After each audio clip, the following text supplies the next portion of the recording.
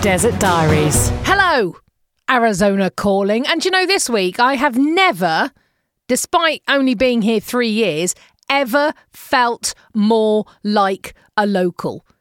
Driving to pick the girls up from school, the traffic was just horrendous. And you know, I've never seen the valley quite so busy as I have in the past few weeks. "Oh," I said, properly grumpy. "I can't wait till March comes and all the snowbirds will have gone home and I can drive to school in peace." Who have I become?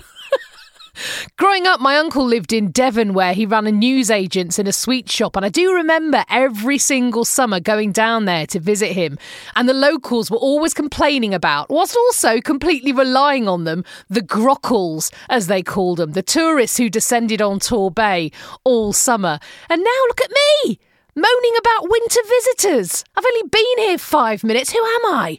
Just shows, doesn't it, how very stroppy and short-tempered I get in traffic. Very glad they're here. Other times, though, I am completely reminded that we are very much not from around these parts.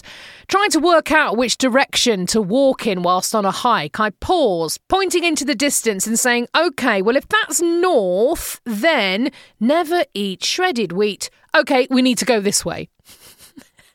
My 10-year-old told me she'd made the same comment at school during a geography lesson, and the whole class had stopped and gasped and said, "Shredded what?" So, just so you know, if you want to remember the points of the compass in the USA, you repeat, never eat soggy waffles. That's apparently the go-to. Noted, thank you. I've pulled more incredulous faces at political ads in the last week too. The midterm elections are coming up in November, and I've already talked about some of the candidates for senator here in Arizona. We currently have 2 Democratic senators, and it looks like that might change. And the Republican candidates have already started their campaigns. Now, one candidate, the only woman, has the tagline, "Pro-life, pro-gun, pro-Trump." I don't think we've got a lot in common. But then another candidate, Jim Layman, has sparked huge controversy this week about his latest TV ad. Now, Jim was until recently a multi-gazillionaire owner of a construction company, which he sold for about $1 billion last year, not to be sniffed at.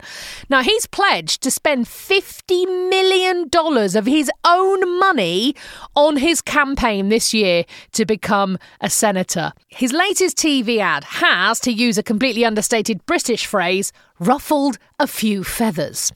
Now, in the ad, Jim walks out into a dusty old street in a one-horse town in the old Wild West. In front of him are 3 masked characters whose names flash up on the screen. Old Joe, Shifty Kelly, Crazy Face Pelosi. So, President Joe Biden, Arizona Senator Mark Kelly, and House Speaker Nancy Pelosi. All of them are holding guns, every single one of them, Jim included. Jim Layman then walks out into the street in full cowboy gear and says, "The good people of Arizona have had enough of you. It's time for a showdown." Everyone then draws their guns. This is a party political broadcast. Draws their guns, and Jim proceeds to whip his gun out of the holster and shoot at all 3 of the figures in front of him, shooting the guns from out of their hands. They then all run off in a comical, cartoonish, hands waving around style fashion, like something out of Benny Hill. Now, I can't really imagine a party political broadcast in the UK where, say, Keir Starmer points a gun at Boris Johnson, but apparently campaign ads featuring Republican candidates wielding weapons are actually nothing new here in Arizona. Now, the Second Amendment of the Constitution, the one that talks about the right to bear arms, is a really big issue amongst those GOP voters, the Republican voters. Side note, I went to have a look around a house this week during an open house afternoon and went to nosy in the garage, and the estate agent had to come and unlock it as the owner, she said, had a large number of weapons in there. "I have to keep it locked," she said, "as people bring their kids so they could just run in there and get their hands on a gun, and I don't want to get sued." She laughed at this. And I mean, she seemed like a nice woman, but surely what she meant to say was she didn't want any children to get shot. But yeah, looking in the garage, he did indeed have a large number of guns, especially for a home in the middle of the suburbs. But anyway, back to Jim Lehman. So many people are incredibly unhappy about this ad. Many expressing disbelief that this is 2022, for goodness sake, not the Wild West anymore. And why are we suggesting shootouts as a way to solve political differences? But the main issue that many people have with this ad is that in 2011, the current Senator Mark Kelly's wife, Gabby Giffords, who was then a serving congresswoman, was actually shot in the head and really seriously injured whilst holding a constituency meeting. Now, Gabby suffered lasting brain damage, which affects her health and her life clearly to this very day. So do you think the people of Arizona think it's in poor taste to run a political ad in which you point a gun at a politician whose politician wife was shot? Or in a week where 8 Phoenix police officers were shot in the line of duty? Well, I guess whether he gets elected or not will answer that question, right? But it's absolutely his right to make and broadcast that ad. In fact, the FCC, the Federal Communications Commission, who regulate what's shown on TV, actually ban TV stations from censoring or rejecting campaign ads placed by a candidates committee. So he can pretty much say and shoot at what he likes. And as one political commentator said this week, let's face it, Jim was pretty unknown by most voters until this ad.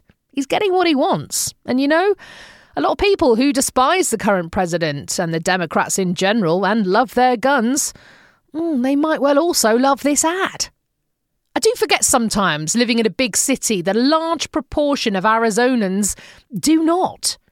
Driving to Vegas as we did last week along roads where there were no towns for miles and miles and miles, the only sign of life were rows of dusty old mailboxes lining side roads. Each of those mailboxes would have represented a house or a farm so far off the beaten track that not only was it too far for the postman to deliver mail, but you couldn't even see it from the road. I guess for many of those people, they identify more with the Arizona of the old Wild West, of Jim Lehman's ad, than tech industry-led multinational city of Phoenix. I'm not sure how any politician's going to be able to unite those two groups of people anytime soon, but I guess we'll see. So in just a couple of days, my dad flies back to England. The last 3 weeks have just flown, but we are loving taking road trips and sitting in the sun and listening to live music at the local saloon. He's even got his eye on his very own pair of cowboy boots. I do hope he comes back soon. It has felt just right to have him around. Cross fingers, eh?